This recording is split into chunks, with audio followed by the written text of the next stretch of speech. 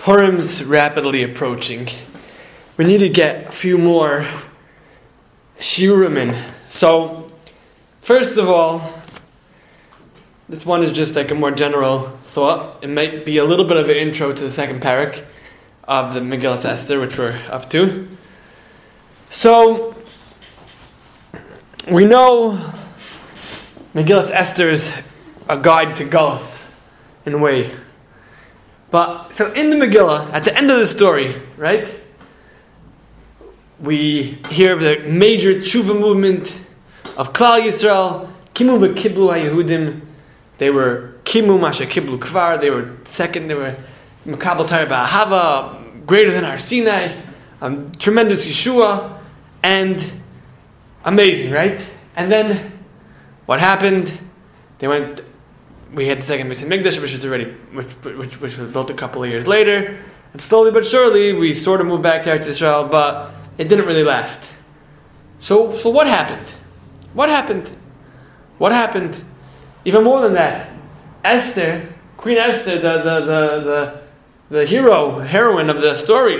Where was she for the rest of her life? In the palace of Achashverosh. The Gemara in I think Rosh Hashanah. Says that Esther was there when Darius was the king, the non-practicing Jewish son of Esther. It's there's a climax and a salvation, and it fizzles. So what happened? So I was thinking about it, and here's the following thought. The Gemara in Ksubis discusses how there was a point where the daughter of Nakdima and Ben Gurion was picking through the garbage dump for kernels of wheat, and I don't remember which Tana it was. Rabbi Yochanan ben Zakkai. He said, "This is what happens to the daughter of such a rich man." So what did Nakdima and Ben Gurion do wrong? They said he did something. He didn't do what he could. Wasn't he the one who the sun stood still for him, and he pledged 12 tons of silver for water for Klal Yisrael, and look what happened. What did he do wrong? He was such a big gvir and such a generous person. He risked his fortune on Klal Yisrael. What happened? So I saw in Yaakov Hillel's parish on says the Sharm, I think it's where I saw it, that the problem was like this. He said there was a story with him once that somebody told over about Hanagdim Ben Gurion. He didn't do enough. He could have done more.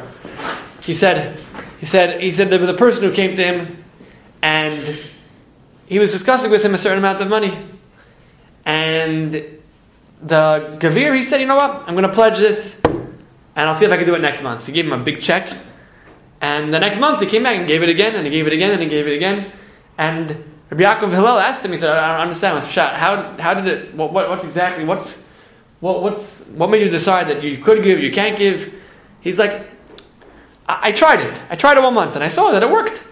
I was fine. So the next month I realized Hashem is going to continue helping me. Well, I took the sign of the fact that I could give whatever amount of money. Let's say it was $10,000. I could do it again. I could afford it again. I gave it the next month.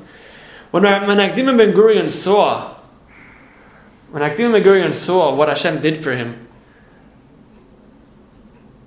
he should have increased and continued on his tzedakah efforts, because he knew Hashem had his back.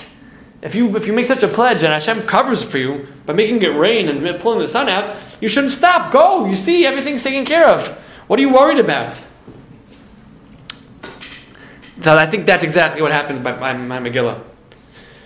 It says by Mordechai, when we introduce Mordechai, Asher Hegla mi Yerushalayim im Hagela, Asher Hagla Sa'im Yechanya Melech Yehuda, Asher Hegla Nebuchadnezzar Melech Bavel. 3 times it says Galus, talks about going into Galus. And the Gemara says that Mordechai was Gela Me'atzmai. The Gemara says Mordechai went into Galus 3 times. Once before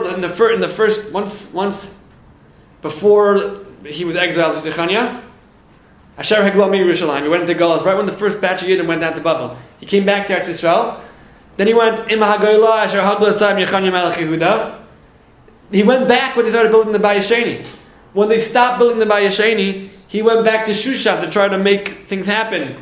And then, when Achashverosh was nifter, when Achashverosh died, then Mordechai went back to Israel, and according to many Mefarshim, he's buried in Israel, and according to many Mefarshim, in Divrei Hayom, I think maybe in Nehemiah, he's listed there.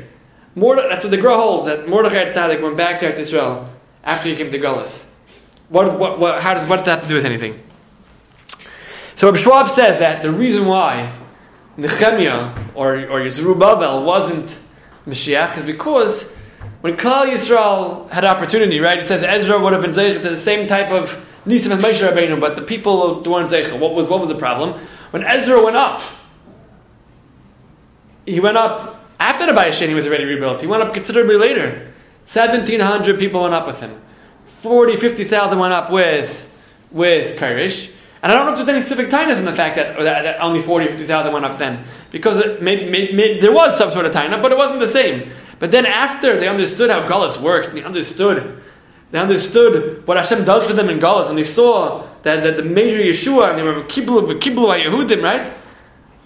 1,700 Jews go up with Ezra to Eretz Yisrael, to the base of Mikdash. Right? When was Esther stuck in the palace? When Nehemiah came to present the case of Yerushalayim to Daravish, considerably later than Ezra's going up. Esther was stuck there because Klal Yisrael remained stuck in Gullus.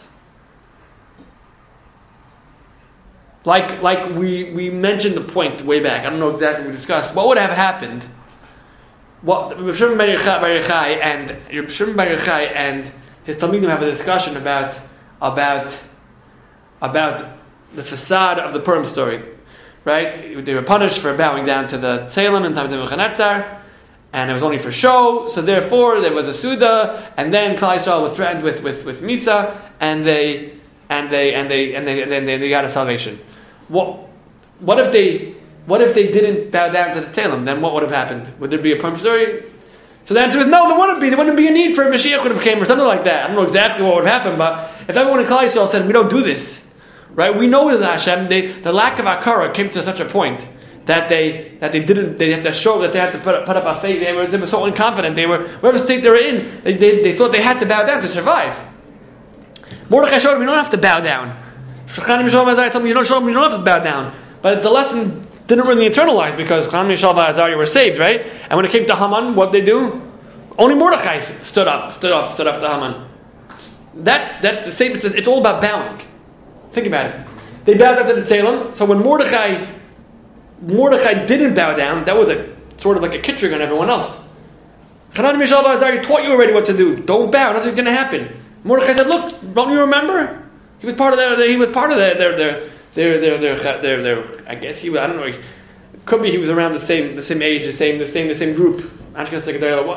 What happened? So we needed to learn the lesson again, and still we stayed in Gullus.